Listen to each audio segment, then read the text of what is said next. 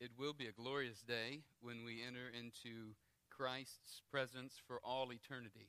And this morning, as we worship the Lord, that's our goal, right?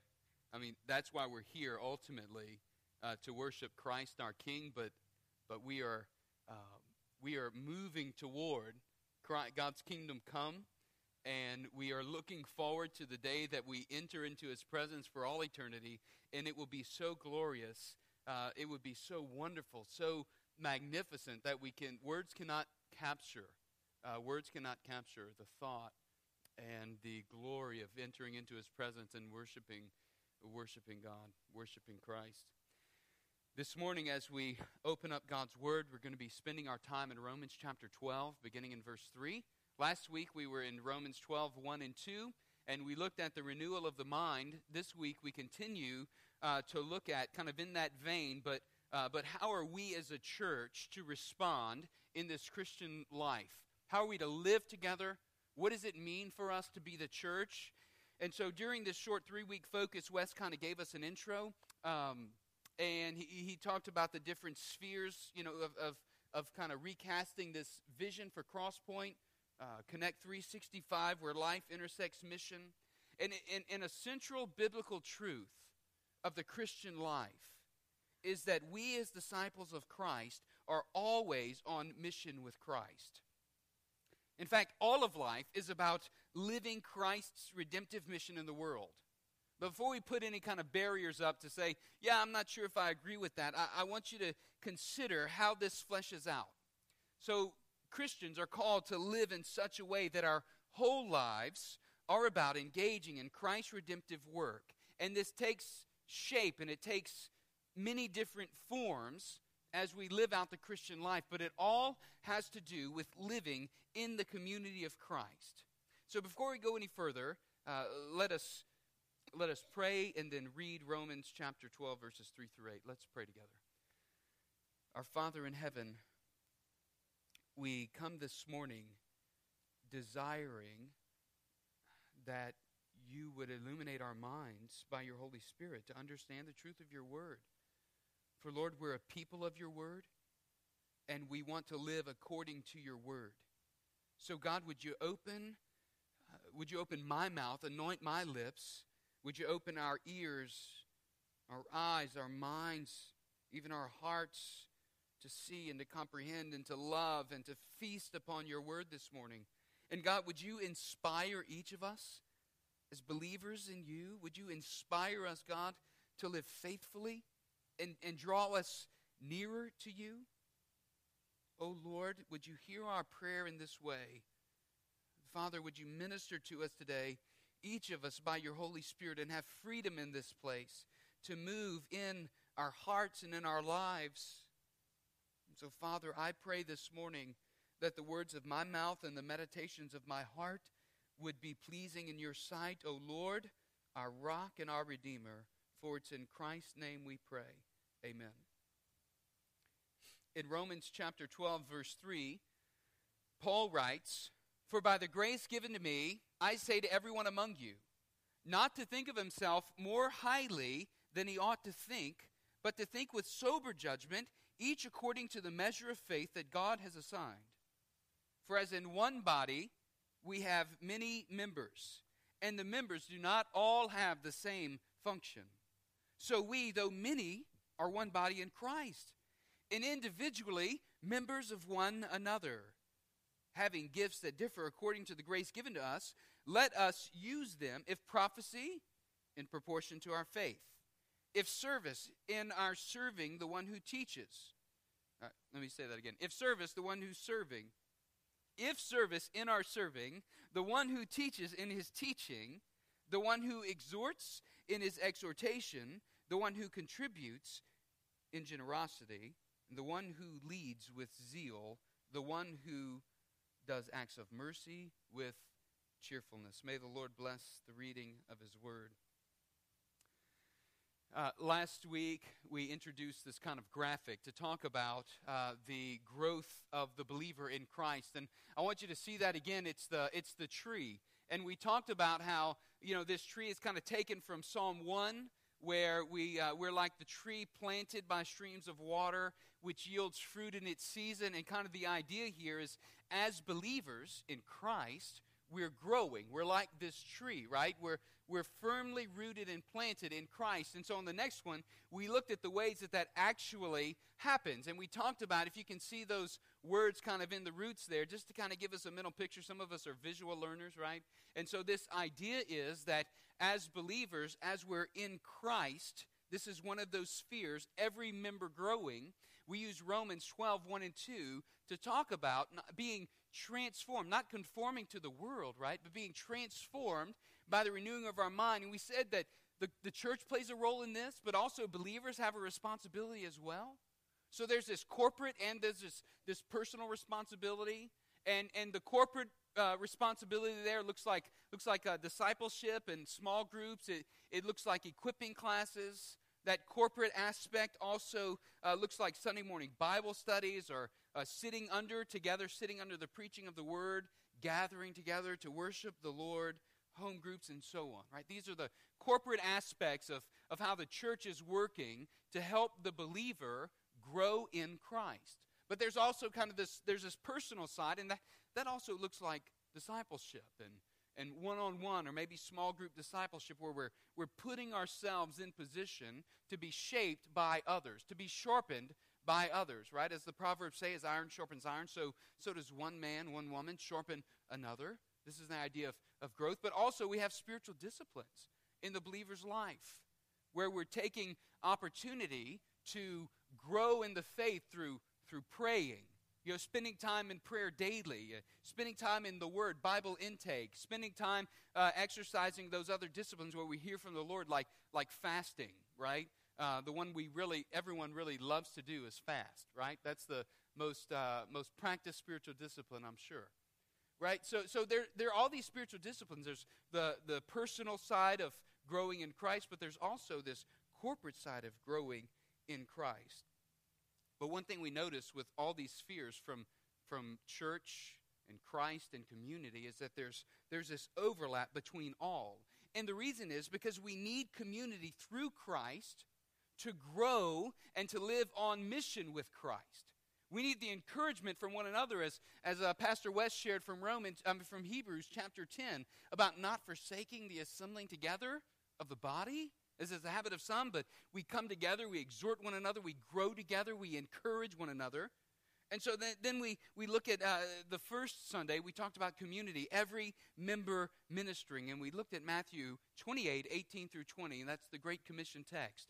We see that God desires us. He's called us. Jesus actually commissioned the disciples and the church to be on mission with Him. This involves evangelizing, right? This involves how we live in the world. And so we've got this idea, this understanding of Christ and community. As we grow in Christ and we live in community with one another, what begins happening? I think we have one more slide here with fruit on it. So I know it's simple, okay? But here's what happens in our lives, all right? So being grounded in Christ causes the life of the believer to grow and begin producing fruit, right? And so this fruit it benefits who? It doesn't benefit the tree. It's something that's produced, that the tree bears. The fruit that's born or that's produced in the tree, it benefits others, right? It benefits the community of faith, right? It benefits the community that we work in, that we live in, right?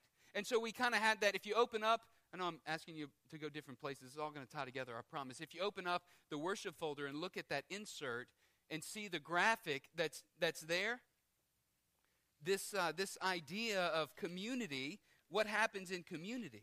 It's that we are sharing life together, benefiting one another, and we'll see how that works out this morning through church. But then also it's this understanding that through our vocation, through everyday living, through where we are in the world, that we're actually evangelizing the world. And you see what we're doing is, as we're evangelizing the world through our vocation and through our neighborhood and through local mission efforts and through all these different ways, we're inviting the world and we're saying, come and see this glorious thing. Come and see what this glorious thing is all about. And this glorious thing is the church. And so we're inviting people to come and to see at these gatherings like men's night and women's night or band of sisters or like these Thanksgiving meals that we share together or the picnic that we have in a park. We're inviting people from the world, and we're evangelizing the world through vocation, through sharing our testimony, right? And so we're telling others about Christ, and then we're saying, come along and see. Come with me and see what this looks like when it's in practice. See how this thing is fleshed out.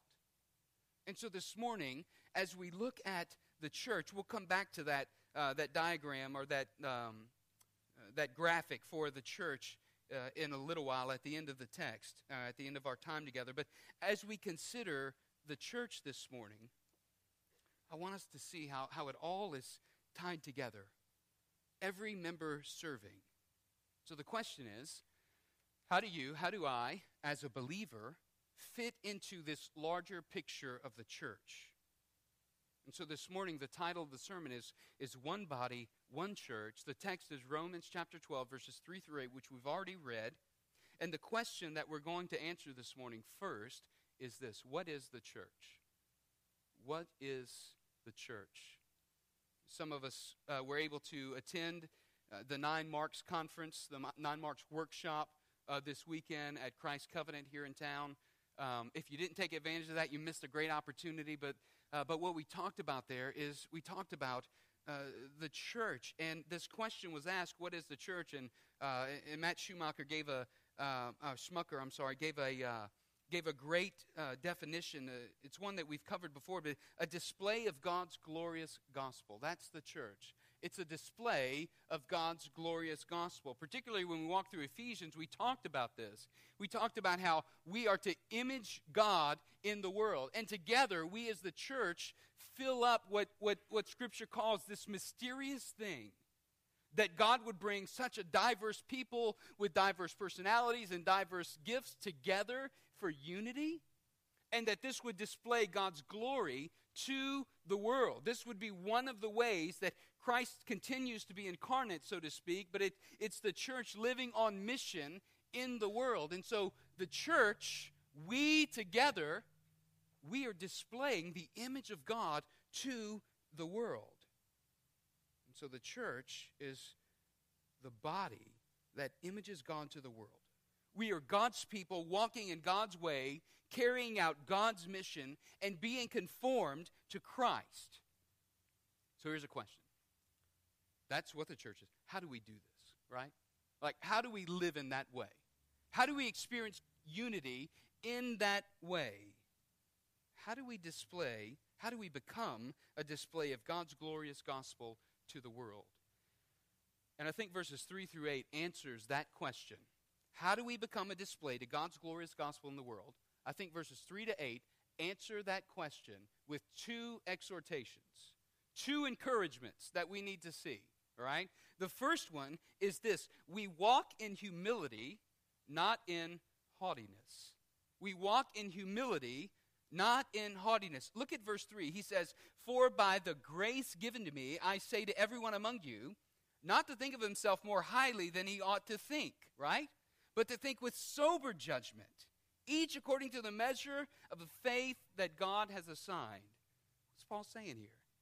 He's saying don't have an elevated view, a self-elevated view of yourself. Don't have this high view of yourself where you look down on others. I remember meeting a guy at a wedding that I officiated who thought he was the greatest thing since sliced bread. I mean, he thought a lot of himself. So before the rehearsal dinner was finished, all right, you go to rehearsal dinner, most of the time you're seated somewhere, right? So I'm seated at the table. But anyway, when you go to rehearsal dinner, at this rehearsal dinner, before it was finished, he had told me and several others how important he was to his company. Anytime the company had a problem, man, they'd turn to him to fix it. He ran crews all across the southern states, and I knew every state that he worked in by the time it was over. So I sat there for the entire time.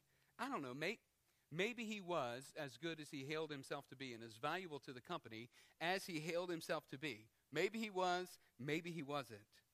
But it was hard to sit there and to stomach this self-inflated, egotistical perspective that he had of himself, right? Well, kind of on the opposite side of that, I've also met people who constantly belittled themselves, who constantly degraded themselves in front of others. And they had this sort of false humility because what they really wanted to see was they really wanted someone to say, "Oh no, you're not so bad. You're not bad in this." And they really wanted someone to praise them and tell them how good they were so they would feel better about themselves and to draw all the attention from others to themselves, right? We've kind of met people in both camps, haven't we? And it's aggravating to be around either one of them. It really tests our patience. But both of these perspectives really highlight the human problem, the universal problem of the human race. And that is that we often have a self-inflated view of our own importance, don't we? We often do. And it doesn't matter who you are, we often and can easily develop this self-inflated view of our own importance. Therefore, pride sets in, or it comes from pride, really, where we think, who are you to ask me? Or, I'll do this when I want to do it. I'm not going to do this when you want me to do it. I'll do it on my own terms, on my own time. Yeah, but this really goes against the grain of the Christian life and the Christian walk of servanthood and service, right? And so what we see here is that Paul is saying that being transformed, from verses 1 and 2, being transformed by the renewing of our minds is key to discerning the will of God. And that the submission of our wills to the Father's will really is summed up in one word. It's summed up in this word, obedience. And so we said we can't live according to God's will on our own strength. We need the work of the Spirit of God in concert with the Word of God to teach us how to live according to the will of God. But not only is the renewing of our minds key to discerning the will of God from verses 1 and 2, what we see here is the renewing of the mind. It's also key, and it must be active in evaluating our identity and our gifts, who we are and how God has actually gifted us to serve. And so the renewal of our minds is key to having what he calls a sober view or a sober judgment, a right view about who we are. Right? A right view about who we are in Christ. And so Paul's challenging us to think less about our own individual importance and to think more of our corporate role within the body of Christ. I want you to see how he's doing this. Peter says it this way. Peter says in 1 Peter 4:10, as each has received a gift, use it to serve one another as good stewards of God's varied grace, right? Now, implied, as each has received a gift, every one of you in the church has received a gift, is what Peter's saying. All who are members of the church have received a gift, and they're to use that in serving one another. Be good stewards of God's grace toward you. And so Paul says, we're to think of oneself, I'm to think of myself with sober judgment according to the measure of faith that God has assigned. And so thinking of ourselves with sober judgment, it means to look at our relationship with Christ as a standard of measurement. It means to see that by looking at Christ, it means that we'll have a more accurate view of ourselves, of who we are. So Philippians 2:7-8, where Paul says Christ emptied himself by taking on the form of a servant and being born in the likeness of men, being found in human form. Listen to what he did. What did he do? He humbled himself by becoming obedient to the point of death, even death on the cross. Friends, here's what Christ has done for us. Here's what Christ has done for you. He took upon himself the form of man. He became man. And as we talked about last week, in true form, in true humanity, he resisted temptation to sin, even to the point of shedding his own blood, where he went to the cross in order to be a perfect sacrifice, a Lamb of God slain, so that all who believe in him and his work might now have eternal life. And therefore, all who believe in Christ are now one in unity in the body of Christ. We've been purchased. We've been purchased by the blood of Christ. And because of that, we have been brought into the body of Christ. And so this morning, what we're talking about here is how we as the church live together and exemplify and even display this glorious union that we have in Christ to the world and to one another. And so he says there in verse 3, by a faith that God has assigned, each according to the measure of faith that God has assigned. So what does Paul mean here? Well, he doesn't mean that God has divinely apportioned a deeper and more robust saving faith to one person over another. Instead, what he's speaking of here, he's speaking of the effects of salvation, right? He's speaking about these gifts that God has given. And so God, through Christ, graces us first with salvation. So maybe I should begin by saying, or maybe I should say first, that before we can understand how we do this together and look like this, like a display of God's glory in the world, before we can do that, foundationally, number one, is we've got to be believers in Christ, right?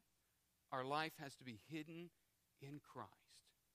That means the sacrificial work that Christ did on the cross to die for our sins must first happen. And we must first believe in that, have faith in that, and that he was actually raised from the dead, and that he ascended to the Father. This is what the hope of the gospel is, that Christ has purchased eternal life for all who have faith in him. And so that looks like one day when Christ returns and calls us to be with him, that we will be with him forever, eternally in glory. That's what we were singing about this morning. And so here's what Paul is saying, that we think of ourselves first with sober judgment, and that because God graces us through Christ with salvation, get this, that believers are now dependent on God for the gifts that he gives us. And so as believers, we are to take those gifts that were given by God, and here's what he's saying. He's saying, now we employ those, we use those, we put them to practice and to work in the midst of the body, serving one another. So they're divinely given gifts. And notice something like the tree, right? It's not to benefit the tree, the fruit. It's to benefit one another, right? And so get this picture, church. You're given these gifts by God. You're entrusted, like Peter says, a stewardship. You're entrusted with these gifts by God. And how are they to be used? They're to be used in the midst of the body. They're to be used in serving one another. So just as God's grace had made Paul an apostle, his grace has given now each person in the body of Christ differing gifts for the mutual edification of the body. And so we've all been given these different gifts and uniquely equipped in specific ways, divinely given these gifts. Those who are believers, to serve one another. And so walking in humility actually brings about unity, right? It brings about unity. That's letter A there. You know, look at the illustration that he uses there in verse 4, or we see the illustration of the body. For as in one body we have many members. All right, well, we know what that means, right? One body, this is Nick's body, and I have many members, right? I've got fingers and toes and arms and legs and a mouth and teeth and a nose and eyes, and all of us, ears, we all have one body, but many members of that body.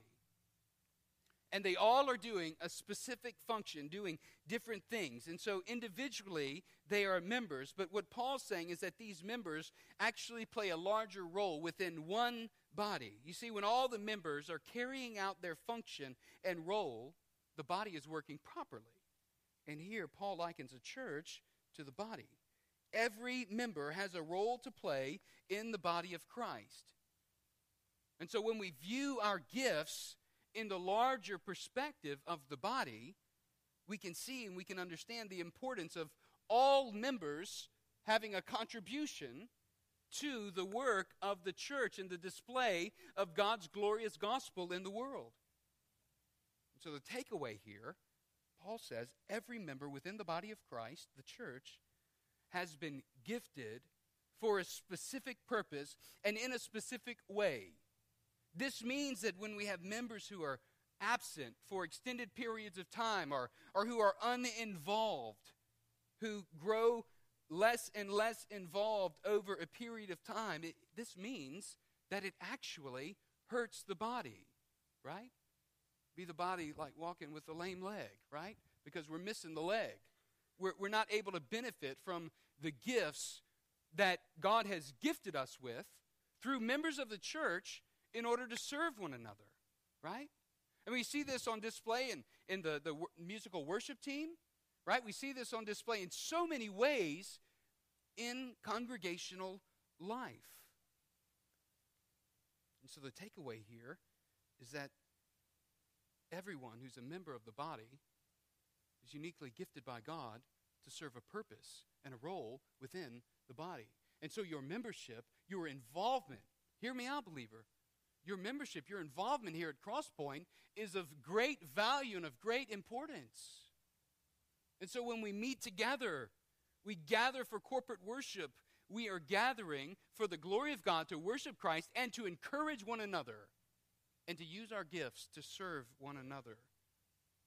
So while there's unity in the body, I think there's also a great picture of diversity. Look at what he says in the second part of verse 4.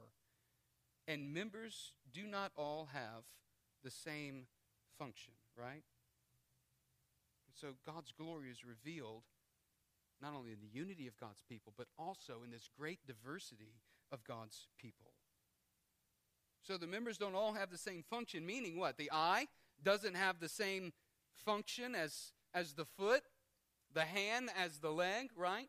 All of them having a different function. Hear what 1 Corinthians, you can follow along, it should be on the screen. 1 Corinthians 12, verse 18 through 26 says, But as it is, God arranged the members of the body, each one of them, as he chose. If all were single member, where would the body be? As it is, there are many members, yet one body. The eye cannot say to the hand, I have no need of you, nor again the head to the feet, I have no need of you. On the contrary, the parts of the body that seem to be weaker are indispensable. And on those parts of the body that we think less honorable, we bestow the greater honor. And our unpresentable parts are treated with greater modesty, which our more presentable parts do not require. But God has so composed the body, giving greater honor to the part that lacked it, that there may be no division in the body, but that the members may have the same care for one another. If one member suffers, all suffer together. If one member is honored, all rejoice together, right? You see this great picture of diversity. And what Paul says here in verse 4 is that the members do not all have the same function. Verse 5, so we, though many, are one body in Christ. And so the Bible study teacher and the home group leader don't essentially have the same function, but both are necessary. Right? The elder and the deacon don't necessarily have the same function, but they're both necessary. Right? The greeter and the worship team don't have the same function, but they're both necessary. Right? And so on goes the gifting within the body of Christ, within the church, within you and me.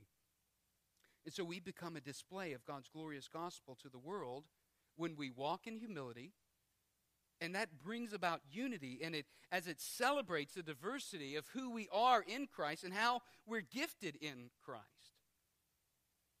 And so the first exhortation is that we walk in humility, not in haughtiness.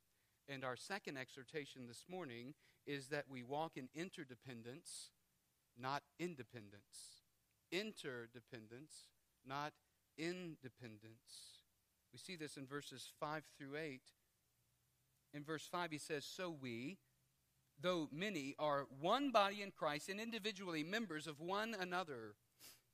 Do you realize that the Bible teaches that Christians in the local church actually belong to one another? That we belong to each other? You know, many Christians view their walk with God as only between them and the Lord. But this couldn't be further from the truth. That's not what Scripture affirms and teaches. Because God doesn't call us to live isolated lives from one another, right?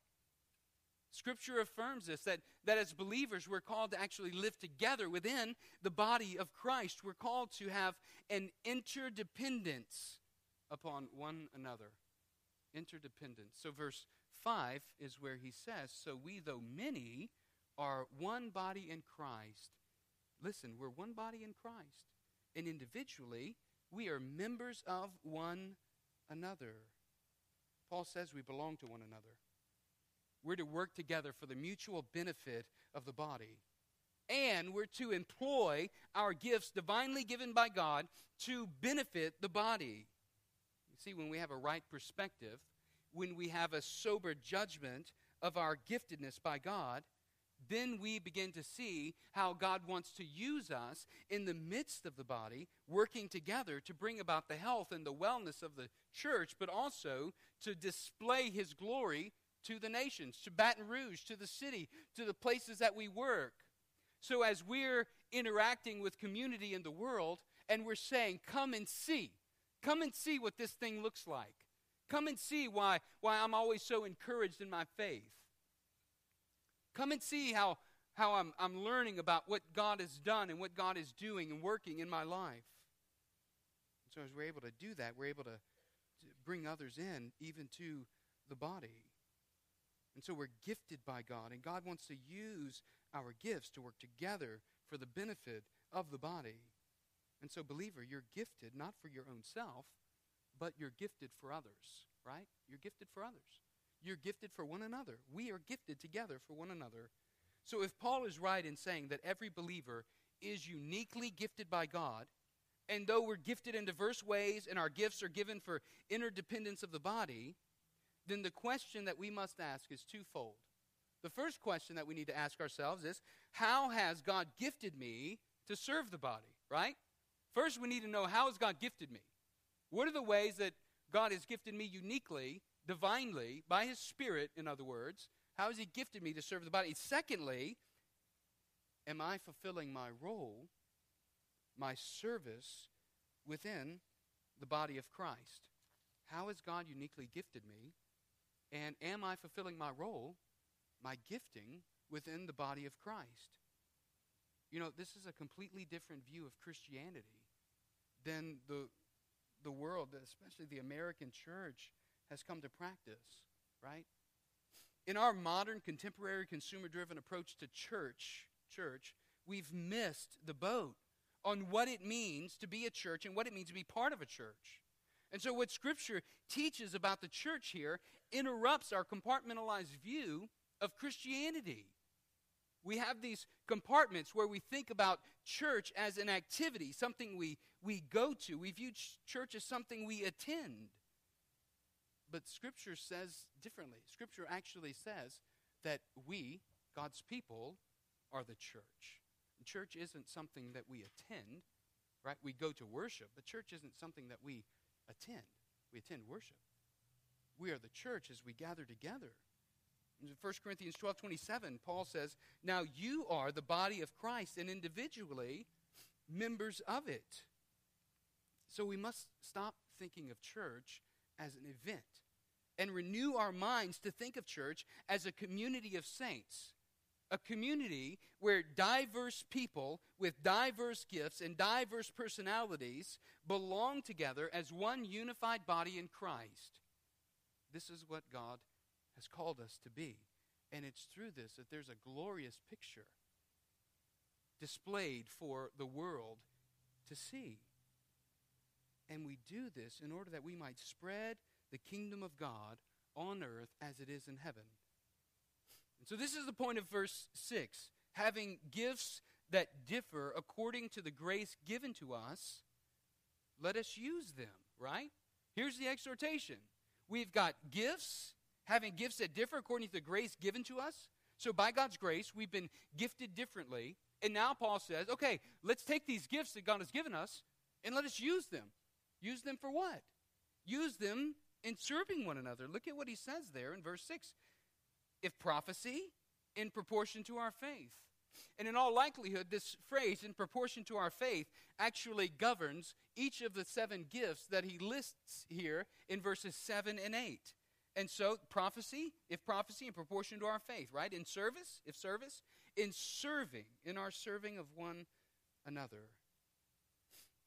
I don't think Paul intends to give us a comprehensive, well, I know he doesn't. He doesn't intend to give us a comprehensive list here. These are the gifts that you have to fit into. If not, then you're just not gifted. No, what Paul is saying here is that these are general gifts that he's highlighting for the church there in Rome. But there are other places in Scripture where we see other gifts that are given by the Spirit of God, such as 1 Corinthians chapter 12, or even looking in Ephesians chapter 4 and seeing how God has gifted the church, and that kind of focuses more on the offices of the church. But what we see here is Paul identifying these gifts for the specific purpose of serving the body of Christ.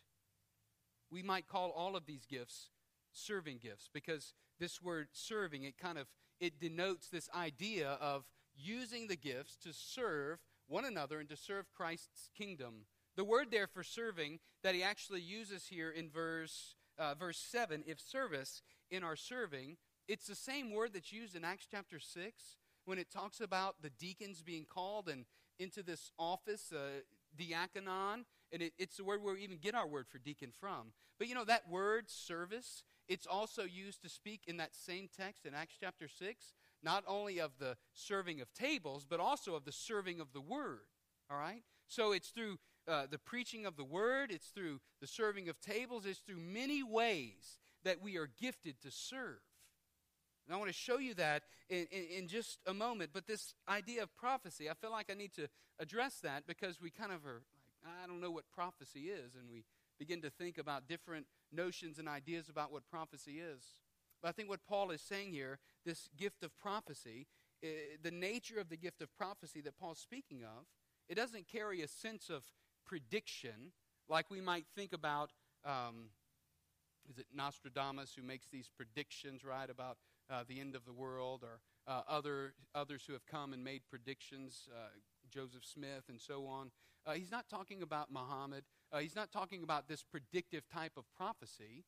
What he's talking about here is he's talking about communicating revelation, truthful revelation, perhaps for the conviction or for the edification of a brother or sister, or even for the body, the church. And so he's not talking about speaking authoritatively, like thus saith the Lord that we see in the Old Testament prophets, but instead what he's talking about is speaking to address maybe like the political climate of the day, or speaking into a situation in a person's life. So a brother, it might look like a brother's been praying for an individual, reading Scripture, and all of a sudden realizes that this Scripture it brings this conviction to mind. He says, I need to go and tell Nick that as I've been praying for him and reading Scripture, that this is what I think God has shown me.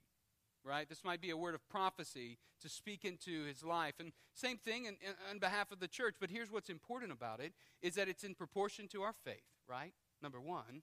So what would happen is that word would be taken and would be sifted through the sieve of Scripture, so that we make sure that we know that it's grounded in the truth of the word. But then there are other gifts, this gift of service, the gift of teaching. You know, teaching is the importance of helping people to know and apply God's word practically in daily living. It involves instruction with regard to right doctrine, because it's right teaching and right doctrine which leads to right living. And this is the one who does say, thus saith the Lord, right? This is in accordance with God's word. And so realizing that even as I stand here, or as a teacher stands before you with the word of God opened, that what we're saying is we're saying this is what Scripture says. That's why James says, let not many of you become teachers, my brethren, knowing that as such we will incur a stricter judgment. And the idea here is that when we open up God's word and we begin to teach the truth of God's word, we're saying, here is what God says. And as the church, we are a people of God, right? We're a people of the word.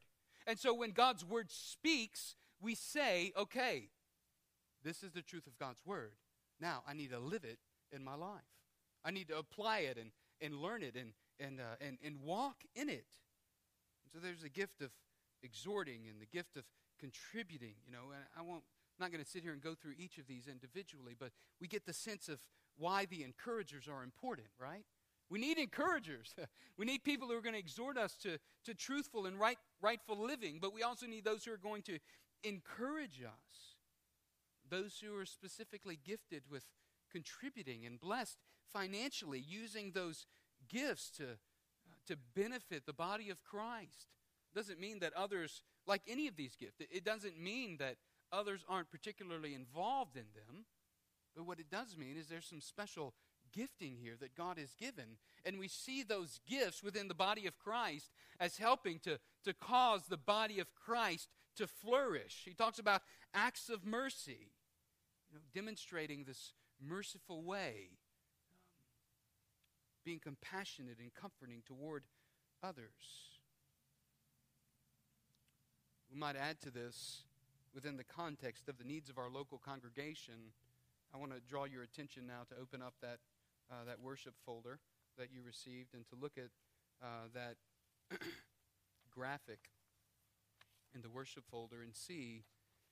This is not comprehensive either, but I want you to notice just for a moment the graphic, because it's intentional in the way that we've drawn it out and laid it out. Christ himself, every member growing. This understanding is that Christ is the foundation of all that we do.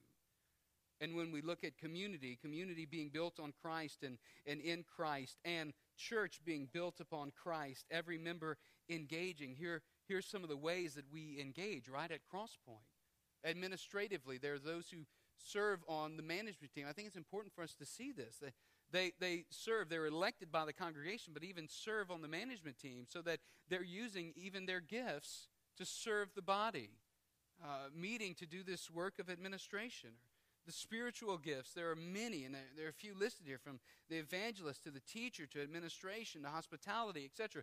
Listen, God wants us to use these gifts in the church and serving one another. If you have the gift of evangelism, taking others along with you to do evangelism, and if you have the gift of teaching, using that gift to benefit the body, or administration, or hospitality, and so on. All of these gifts are important and are to be used within the body.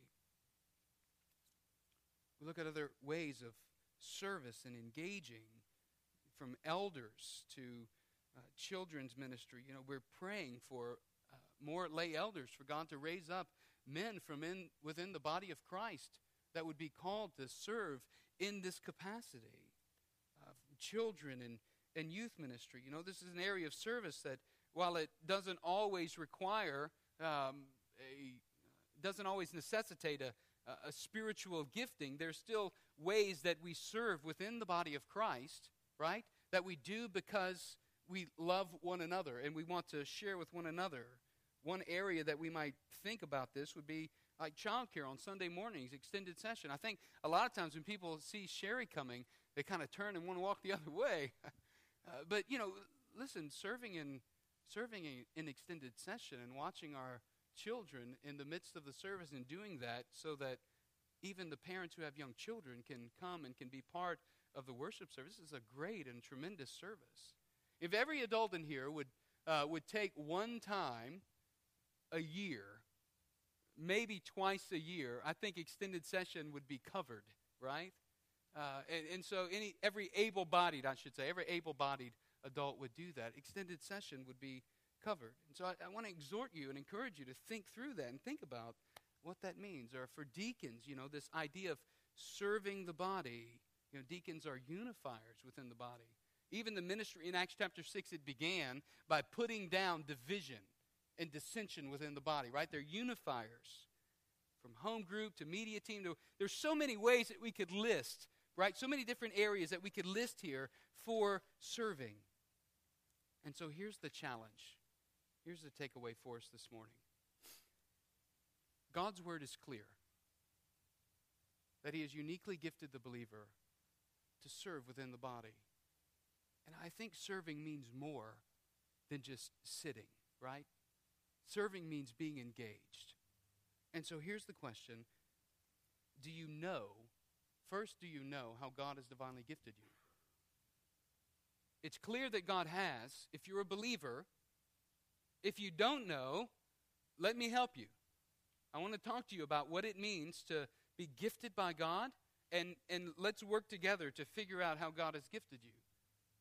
And if you know how God has gifted you in a way that you can serve within the body, then let me ask you, how are you using your gift, your gifts, to serve the body of Christ? See, so when we look at this Connect 365, where life intersects mission, we see church, every member engaging, community, every member ministering, and Christ, every member growing. So as we grow in Christ, we might discern new ways that God is gifting us, right? The new believer is not going to be a teacher automatically. But there might be new ways that God is gifting us and grow as he's growing us. And so I want to challenge us this morning. Do you know how God has divinely gifted you? And secondly, how are you using your gifts to serve the body of Christ? I'm going to pray for us. And this morning, you respond as the Lord leads you. Maybe it's to stay right where you are and to say, God, I know that you've gifted me and I've not been using my gifts to serve you, and I want to. Or show me how you're gifting me and you want to use me in the service of your kingdom. Let me pray for us. Our Father in heaven, thank you for the truth of your word. Thank you that you divinely gift us by your Spirit to serve you, to serve one another, to benefit this faith community, to spread your gospel throughout the world, throughout this city. And so, Father, we pray that you would draw us near to you, that you would empower us by your Holy Spirit to live faithfully for you. Empower us, God, to be faithful in obedience in submitting our will to your will. And Lord, we'll be careful to give you all the praise and all the glory, for it's in Christ's name we pray.